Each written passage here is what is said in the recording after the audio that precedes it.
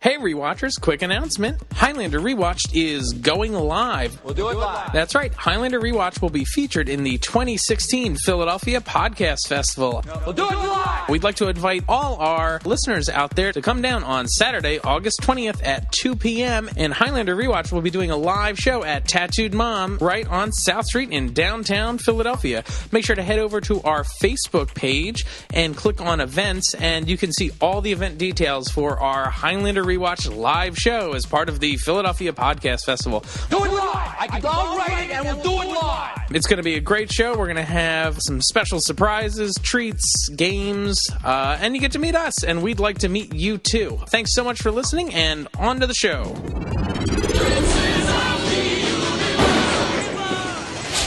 Everybody involved with Highlander has stories, and they're great, great stories. Hi, this is John Mosby, the author of Fearful Symmetry, the essential guide to all things Highlander, and you're listening to Highlander Rewatched.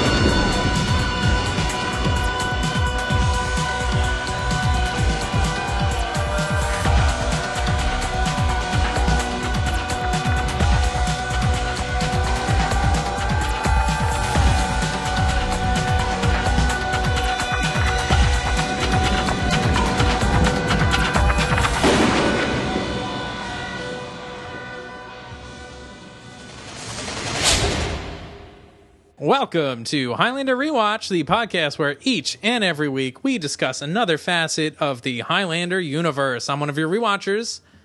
I'm Keith. I always forget to say my name. And this is Eamon. I always remember to say my name. It's yin and yang. This is right. why we're peas in a pod. Well, it's like that Beyonce song, Say My Name. All the say my single name. ladies. All the single ladies, that's right. Yeah. So this is a very special episode of Highlander Rewatched on a very special episode of Highlander Rewatched. That gets dark.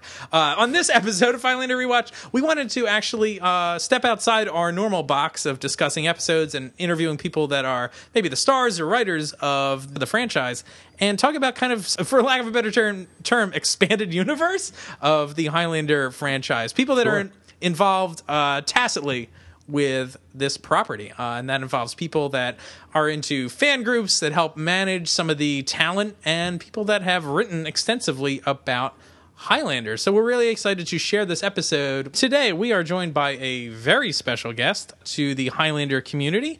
It is the author of the book Fearful Symmetry. We are joined by John Mosby. Hi, John. Hi, nice to be here. So, do you want to start off by telling us a little bit about the book you just wrote that it just came out a couple months ago, I suppose? Yeah, it was, I suppose it's the culmination of a lot of people prodding me over the years, as it were, because as a journalist, you do a lot of interviews, you do, a lot of press conferences, and things like that, and basically I had a mountain of tapes and transcripts, and obviously I've had a long connection and a lot of association with Highlander over the years, and various people, Carmel McPherson, who did all the Highlander Worldwide cons, and quite a few other people said, if you don't collate all this together, somebody else will try and do it, but who else has had all the access, unless it's an official, insider book, as it were. So, who's going to give that warts and all, beauty and all, that fair coverage?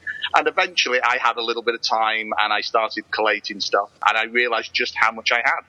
Turned into a 300-page book. That's amazing. So how did you initially get involved and interested in Highlander? Well, I became a journalist, as it were, using sort of the capital J, as it were. My first proper paid article was for a magazine long gone now called Fantasia, which was a UK magazine, a little bit like Starlog and things like that. That first piece was a piece on Highlander 2. So right from the start of my career, there's been, a connection there. That was an interview of Christopher Lambert after we'd seen a kind of I don't think it was ever released kind of version of Highlander 2. It was one when they were still editing it. So it's probably yet another version of that. Wow. So this was just an interview with Christopher Lambert, or was it more of a review? It was an interview. It was from a sort of a small press conference after the sort of the screening for myself and a few other journalists at a film event. So it was kind of a mixture of the two, even though we knew that film was going to change. And essentially, there was nothing hugely different from anything anybody else would have seen. It was just wasn't quite finished yet. But yeah, then all the way basically through my career, Highlander seems to have been there. I've always come back to it, always liked it. I've been to the conventions. I've been a guest at a convention. I've helped MC conventions. I met my wife at a convention. So all the way through the years, it's been there as a kind of beating heart, under everything else. So that first story you wrote about Highlander 2, had you seen Highlander, the first one, prior to this? Yes, I mean, I like the first film. I think it's hugely symbolic of a lot of 80s movies, which is that, there's a huge amount of ambition there. There's some really good ideas. Some things will look a little dated now, things like the fashion, but there was that kind of eagerness during the 80s where there was that escapism and that sort of OTT mentality, which sometimes really worked despite itself. And I think Highlander is one of those things that had always stood the test of time. And there's been the re-release this month, at the Edinburgh Film Festival of a spruced up version, nice clean 4K version, and I think it resonates today just as much. I'd always enjoyed the first film. It wasn't so much that it was my favourite film of all time, but I just thoroughly enjoyed it. It's one of those films that you would find on late night television as well, and you go, "Oh, Highlander! It's an old friend. I'll sit down and watch this, with a nice beer and a pizza, and enjoy it." And it's one of those films you can watch again and again and again, and unashamedly, I think, enjoy it. Totally. So we've talked to a lot of people that have made a lot of connections through Highlander. They've met friends, they've connected with people all over the world. But you met your wife at a convention. That's pretty amazing. Can you tell us how that came about? Well, it was actually at the big Anaheim event, at the end of where they had just about every guest imaginable just after the final episodes had aired. And I got talked into going by a lot of my friends on the Reicher Forum, as it was then. That was the kind of big internet hub for all things Highlander. And I'd made loads of friends through that. A lot of them who I'd never met. You just knew people online at that point. People said, "You've got to come across to this, this big event." And so I did. I took a sort of big leap of faith, to see all these people who I didn't really know. It was like they could have all been they could have all been serial killers. I didn't know. But yeah, so I thought, yes, I'll go to this. And Jill was one of the other people at the event and stuff. So yeah, I made a lot of lifelong friends at that event. And yeah, Jill and I knew each other for many, many years, and only got married last year. But we'd known each other. Congratulations! Thank you very much. I think that's one thing about Highlander. It's not just what you see on screen, on television or cinema. That there is a real, as you guys know, there's a real community there that goes back to the first film, goes back to the TV series, goes back to the films, and it sometimes continued to exist despite itself. You would have thought maybe that things wouldn't have lasted this long, but there are people I still talk to who I met in 1996, 1997. So I think it has really endured. Can you tell us a little bit about how your book got its title? I know it's from a William Blake poem, The Tiger. Can you talk about the significance of that poem? It is. I mean, it's one of those things where I sat down after I did the book. Essentially, it was almost ready, and then thought, what am I going to call the damn thing? I didn't want to. I didn't just want to call it The Essential Guide to All Things Highlander, because that's a little dry. Right. But you don't want to sort of come up with something that makes you sound like a pompous highbrow professor who's trying to be clever. And it had always been one of the sort of poems that I remember through school. And of course, there's that, what a mortal hand are I, dare frame thy fearful symmetry. And it just felt that I thought, yes, that's the nice line between, having something that means something on a variety of levels, and also something that sounds a little better than just a very dry kind of thesis title. Various people have sort of read more into it. I just felt that passage from William Blake kind of summed up so many ideas that Highlander works through. And that fearful symmetry. Here's a film that spawned a TV series, spawned so much, and is now slowly maybe coming back as a film. And it did feel that there was something cyclical in nature about that. There's the elements of how it started, how it's continuing. There's so many. To be honest, it just felt like one of those things where it was short and pithy. Didn't sound like I was trying to be too clever, but at the same point had something that people could go, oh yeah, I get why that's the title. Awesome. So why do you think Highlander has persevered all these years, especially through its many, many missteps along the way? It seems to be pretty resilient. Yeah, I mean, there have been missteps, and I think that's one of the things that, that every Highlander fan's acknowledged. There's been triumphs and, and things that haven't worked so well. I think David Abramowitz has spoken to this as well, and various other people, Bill Panzer and the like, over the years. There is something in the original concept, the original story by Mr. Wyden, that essentially it speaks to, I don't know, I think we all love the idea of immortality. Nobody relishes the idea of dying.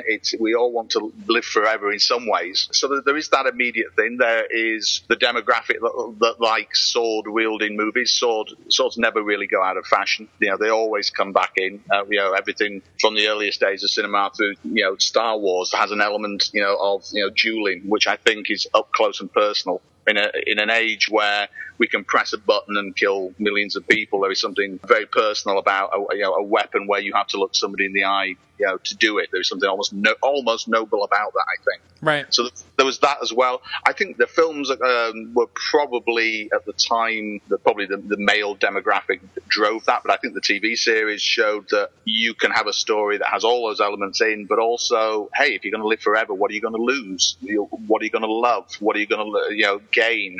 What opinions are going to change? There was a demographic that came along there. I think David Abramowitz has spoken to this, that it surprised a lot of people that suddenly 50% of the viewing public were women, and suddenly people said, there is a groundswell of understanding that it appeals to men and women. So you've got the idea of living forever, you've got sword fights, you've got romance, and I think all of those, if you drew a Venn diagram, I think Highlander's right in the centre of that, and I think that's why it's never gone out of fashion in some ways. You can watch the original movie, you can watch the TV series, and as I say, really the only thing that that dates any of those is maybe the fashion and the size of the cell phones. But apart from that, those stories, I obviously watched a lot.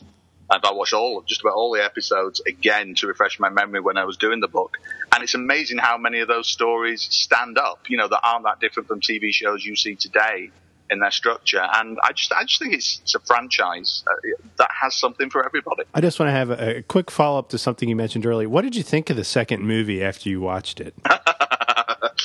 Well, I think like everybody, it's a deeply flawed movie. I think it had massive ambitions. I spoke to Russell Mulcahy for the book, and I spoke to him in sort of a one long interview on one day, and we'd been talking about Highlander, and we got to Highlander 2, and I said, so, let's talk about Highlander 2, and he basically said, I don't really know if I want to talk about Highlander 2, and then spent 20 minutes telling me why he didn't want to talk about Highlander 2, because there is so much to discuss. I mean, it's something that I think if you speak to Russell, to Michael Ironside, to Christophe Lambert, and all the people involved, there's a lot of stuff that went right in there. It gets a lot of flack, quite rightly. There's a lot of stuff that doesn't work in there, and a lot of stuff we could spend hours saying what went wrong. But there was a lot of ambition there, and there was a lot of stuff. You think about that sort of sweeping cinematography right at the beginning with the Opera House and everything like that. That's beautiful. It really is. I mean, that's one of the key moments of Highlander. I don't know. For me, the sweeping moments at the beginning,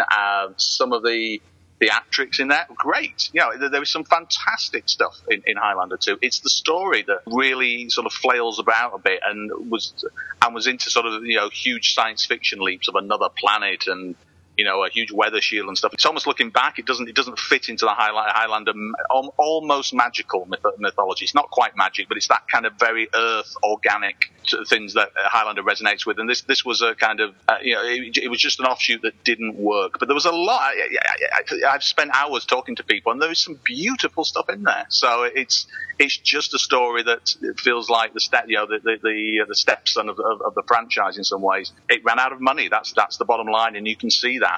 But it's a shame. There was a huge amount of potential there. Yeah, it almost works on its own. If you never saw the first movie, it actually almost works as just a standalone sci-fi movie.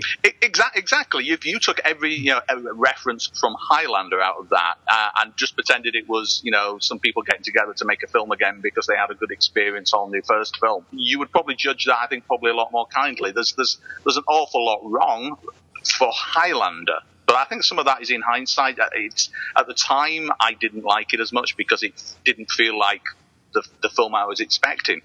But to be fair to Christophe Lambert, he came out knowing that it hadn't worked and said, "Listen, this isn't going to be the film you expect. It's not It's completely different. It's like it's taking some of the characters and saying, let's do something completely different with them. And to his credit, he said that from day one. He wasn't hiding the fact. He wasn't saying, oh, this is going to be a fantastic, film for everybody who likes Highlander. He said, you may like it, you may not. And a lot of people didn't. There's a lot of. It's certainly not the best Highlander film ever made. I would hasten to say it's probably now not the worst. Right. But, No. But it's a new honor that we'll talk about it in a little bit. Yeah.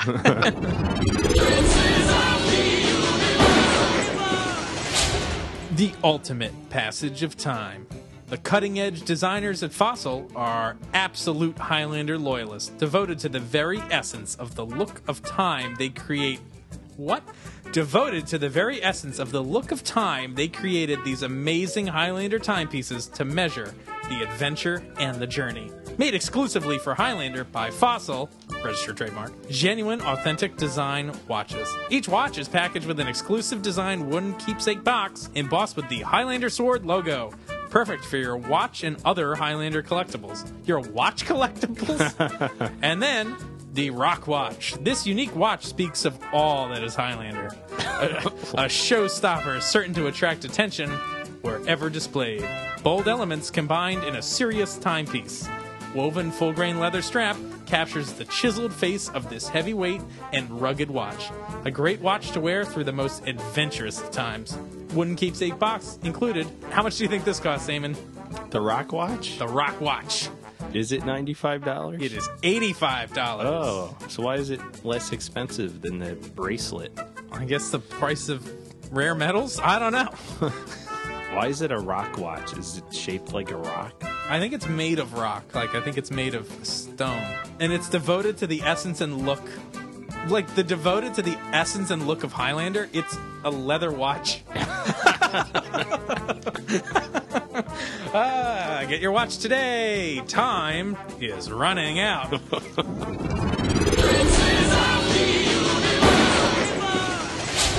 So people that have been dedicated Highlander fans for years and have been following the franchise, what can they expect to learn from your book? This is my sales pitch. Yeah.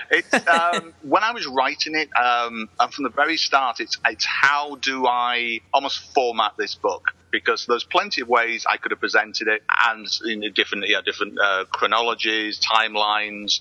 Do I do it as Q&As, interviews, or whatever? What I wanted to do was try and walk that line between rabid, and I mean that in a nice way, rabid diehard Highlander fans who know absolutely everything, and those people who, Highlander, yeah, that's the one with people cutting heads off and traveling through time or whatever, the description that always appears when it's going to be on television. So I wanted to do something that somebody could pick up and it'd be a useful reference guide. It would probably have some stuff in there that they hadn't seen before, some of the photographs that various people provided me with, or details that people went, I never knew that. Also, if they were watching an episode where they could go, I've seen that actor before. Who's that? So I wanted it to walk that line between being a kind of useful reference guide for people who were slightly more casual in their viewing, the people who were interested, who liked Highlander enough to have a reference book, to buy the book as it were, but not necessarily somebody who worshipped at the altar of everything's Highlander. But also the people who had felt that connection, who had been part of the Reicher Forum years ago, who had been lifelong fans of it. I just had so much information, so much access over the years that it felt like almost sharing my experiences. Somebody said, "Is this the definitive Highlander book?" I can't answer that. Certainly, Maureen Russell's book, The Watcher's Guide, I would thoroughly recommend. That's a more detailed look at a specific part of Highlander.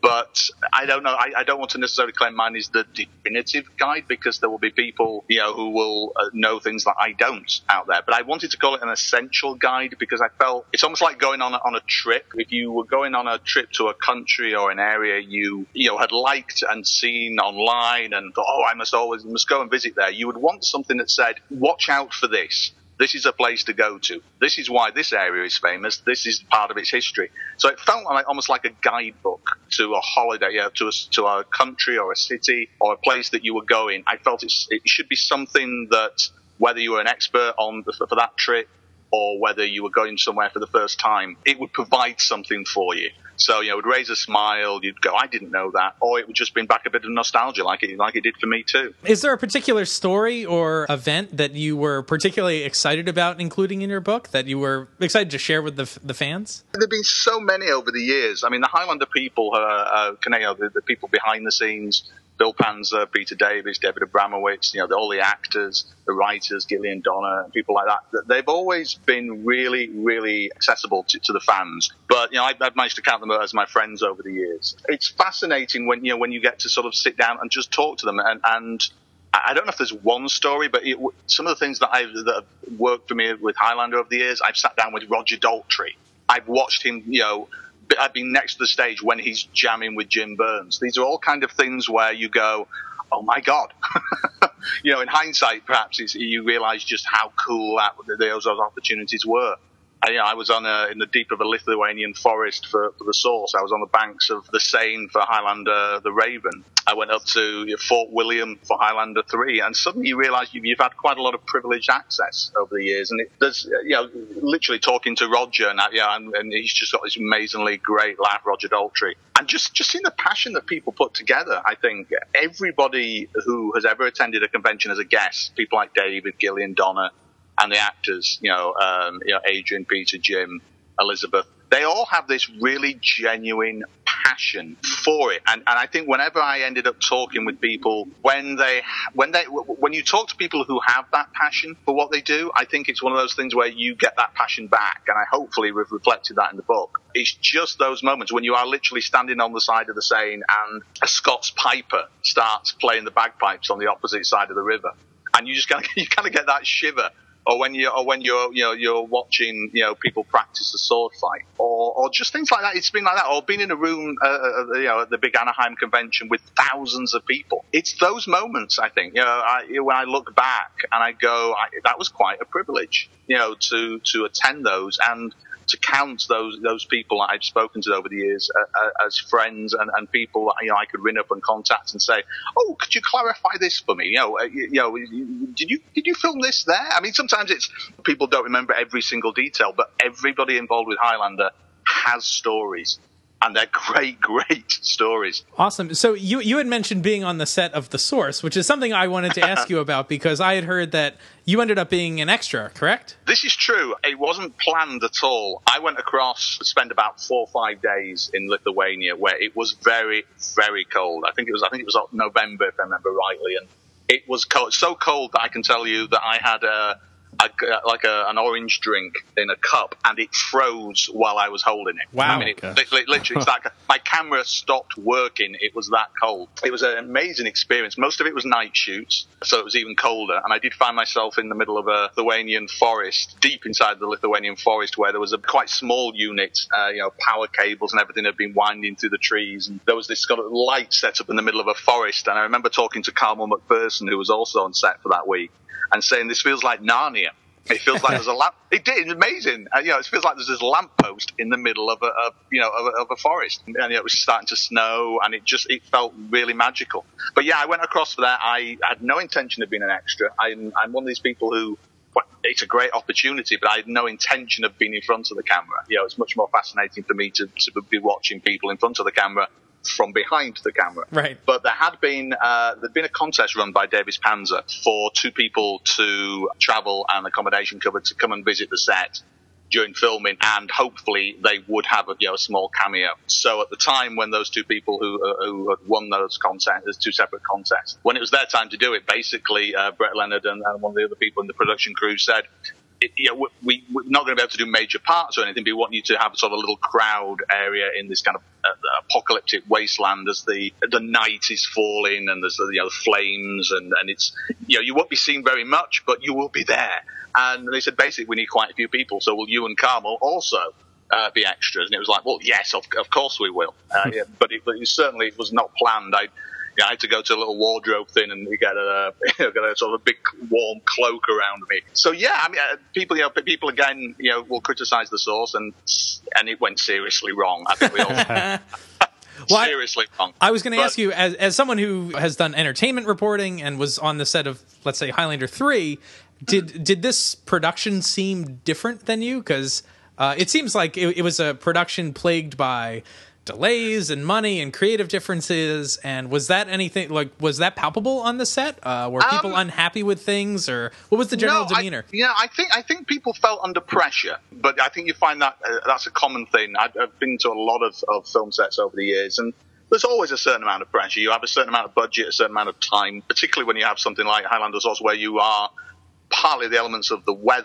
There was a lot of outside shooting. So genuinely people, do get wound up, and not in a salacious way, but yeah, people would find themselves, I think, it's no secret on any film set, people will occasionally be in good moods and bad moods and whatever. But I know I looked at the story and I was aware of what the story was going to be of The Source, and I think it differed quite extensively from what David Abramowitz had originally envisioned, which I think would have been a lot more subtle in the themes that the film went on to explore. And I looked, at the characters like the Guardian, and I felt visually that while it was a really interesting look, it felt like a rip-off of the Kurgan, which I think a lot of people said later. Right. But no, at the time, everybody was putting in a lot of effort. I think people were pragmatic that, this wasn't going to set the cinema alight again, but it was a really good reason for them all to be back together. I know Peter was excited, Jim was excited. I remember being in the lobby of the hotel, and I think it must have been the night where there's a scene in the finished film where you see Joe strumming a guitar in a nightclub. And it must have been that night because he had his guitar with him just down in the lobby before we left the hotel. And he was just strumming, to pass the time. The car wasn't going to be coming round for a good 15, 20 minutes. So he was just strumming. And, the locals who were in the hotel were going, oh, this is great, this is wonderful. So he started playing some blues songs. That's the way Jim is. Jim is. He just, any excuse for a really good blues song. And it was just fantastic. He was excited to be there, even though, certain elements in the story might be controversial. But, he was happy.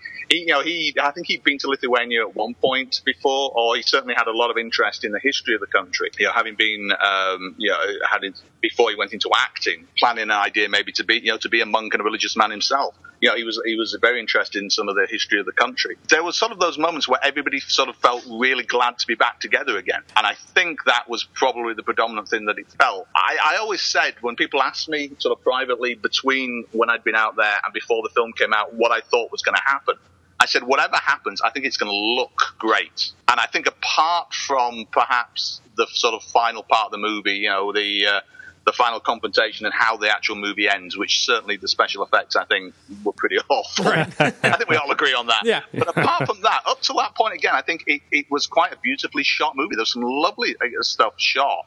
I think that perhaps the director, Brett Leonard, spent a lot of time getting that bit right. I just think perhaps everything else suffered, if we're being brutally honest. It's interesting that you mentioned that everyone was so glad to see each other, and I think that's something you can always tell, even watching the series or Endgame, that there's a lot of camaraderie, and you can the show really excels at having a great ensemble cast, and you get the impression that everyone really does enjoy each other's company, which is great. They absolutely do. These are people who are genuinely good friends. I think you get friends in life that you don't see every day, you don't see every week, you don't hang out with all the time, but you can pick up, months or maybe even sometimes years later. I heard actors once referred to as noble vagabonds, and I really like that. I think that the cast of Highlander kind of personify, particularly the series, that kind of thing. It's almost like a troupe of actors who might go off and do their own thing, come back, and just pick up where they left off. There really is a massive friendship between Peter Wingfield and Jim Burns. They complement each other, in complement and complement each other. They just love spending time together. I know after filming, they went off for a week, just to explore the country together. That's awesome. Look through stuff. And Peter spoke to that at convention appearances. And Adrian and Elizabeth get on really well, and everybody's and Stan's has appeared at several conventions, and there's that shorthand. I think they can take the mickey out of each other, they can joke and laugh.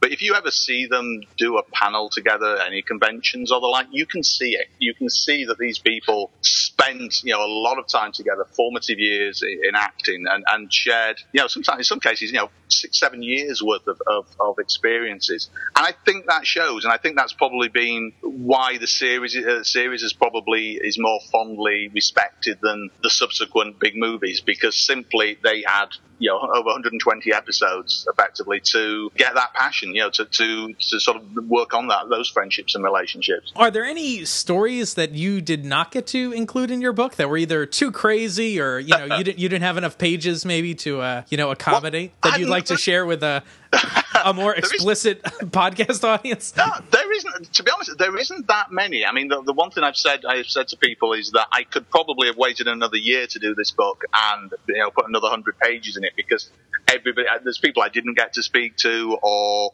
it just didn't affect the sort of the pentameter of the book. You have to pace things a little bit. There's very little that didn't go in for any other reasons apart from either other people duplicating what they'd said or just having that sense of pacing within the book that I didn't want to write 40 pages on one episode and then two pages on the next. I wanted to balance that out.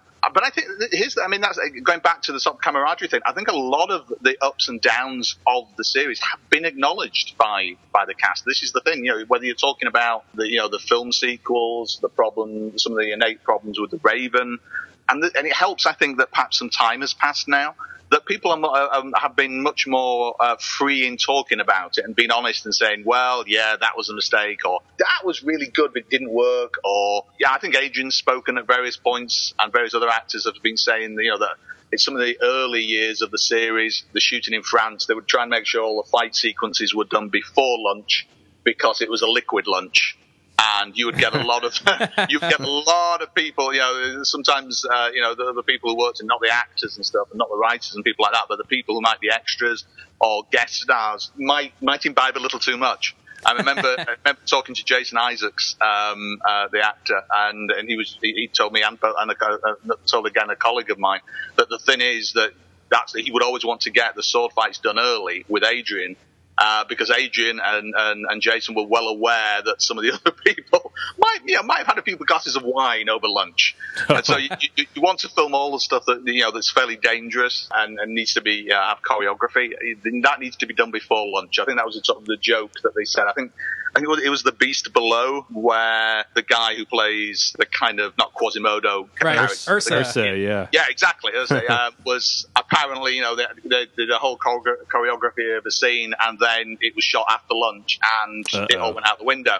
And I know Adrian kind of was like, right, okay, this could be quite dangerous, so let's do stuff in the morning in future. Right, especially being on the roof of the opera.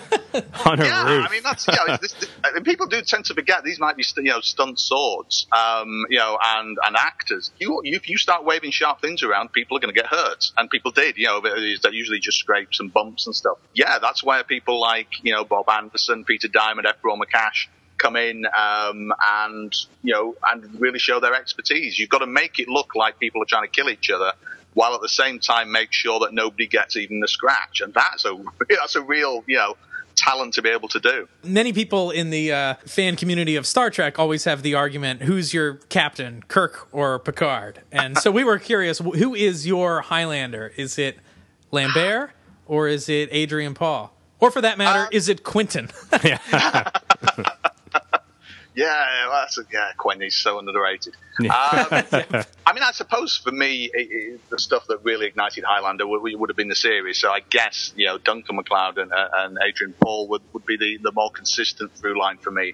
But I think he would be the first person to say that without Christoph, there wouldn't be the show. So in some ways, my favorite Highlander, I suppose, in some ways, is the first movie as one story. But if you're talking a more mythology in a universe, I guess it would have to be Duncan. I know I'm trying to hedge my bets there, but I think that's a fairly popular opinion, which is the first film is magnificent, but the series had 120 plus hours to tell an overreaching story where the original Highlander had 2. So I think the series will always have some resonance for me, and also because of the other characters that come in. I think most people agree that Mythos is one of the great creations of the series as well. So I think I like that ensemble feel of the series. Where should fans of Highlander find your book? They can get it on Amazon. That's the best place. Basically, you should be able to find that by looking for Fearful Symmetry or my name. There's several books out there that I've done, but yeah, if you do a word search for Fearful Symmetry or John Mosby, Mosby, then you should be able to reach it. You should be able to get all the details there. And I would tell you what, I would ask, if anybody does get it through there, feel free to leave a review, because us authors thrive not just on good reviews but on constructive reviews as well, so that we like to know what we've done right, what we've done wrong, and hopefully encourage other people to give it a read as well. Awesome. And can people find you on social media and connect with you? Yeah, I'm on Facebook. It's fairly easy to find, just John Mosby. My Twitter feed is There Goes the Day. But I don't do a lot on Twitter. It's usually because my other hat is editor of Impact Online, which I'll give a plug for, is impactonline.co, which is a spin-off of the print magazine that ran in the UK for about 15 years. A lot of my Twitter feed is the articles I've done for that, the reviews and the news. So there's quite a lot of updating, but not necessarily a lot of personal information there. I know it's just, that's it. Basically, between Twitter and Facebook and just sitting down and writing stuff every day, doing photography, doing a bit of all the artistic stuff, it keeps me off the streets. Awesome. And the last question that we ask everybody that joins us on the show is, would you like to be immortal? And if you were, what would you do? I think everybody likes the idea of not dying, but the realities of it are probably, as explored in the series, are a little bit more nuanced. You'd lose people as well as meeting new people. If I was immortal, I suppose it depends which direction. If I'd been immortal for quite a long time, I would like to have been around some of the key artistic things of the time, whether it's over the last several hundred years. If it was into the future, I don't know. I think things change very quickly. Just the events of the last week or so in Britain show you how fast things can change. Right. There's a lot of interesting things happening in America at the moment. I think the ways things shift and turn. I think probably as an immortal, I would be interested in seeing consequence. I think we live quite short lives compared to immortals, and so we tend not to think necessarily about the consequences of our actions. But I think maybe Roger Daltrey summed it up quite well. I asked him a similar question, and he said, I like the idea of reincarnation more than I like the idea of living forever, because I would lose as much as I gained. And then he thought for a second and said, but the problem with reincarnation is I'd probably come back as a effing drummer. And I thought that was always one of my favourite lines that I think appears in the whole of the book, because that just sums Roger up as much as the series. But yeah, we'd all like to live forever, but we'd want caveats to that. We wouldn't want to grow old, and we'd probably want other people we love to age at the same rate we did. So yeah, it's all swings and roundabouts. There's always consequences. Well, thank you so much, John, for joining us. And to all our listeners out there, make sure to head over to Amazon.com or Amazon.uk and pick up a copy of John's book, Fearful Symmetry, The Essential Guide to Highlander. And, of course, leave a 5-star review. You know how important that is, because we always ask you every week to leave us a 5-star review. It is important. So thank you so much for contributing to the Highlander universe, John, and for joining us today on our show. Thank you very much indeed. It's great that Highlander continues to be as strong, and hopefully there will be good news in the future about the new movies and stuff. But for the moment, we've got all the social media, you guys, and the huge internet presence. So, long may that prosper. Definitely. Thank you so much, John. Thank you, John. Thank you, sir. Take care as well. Bye-bye.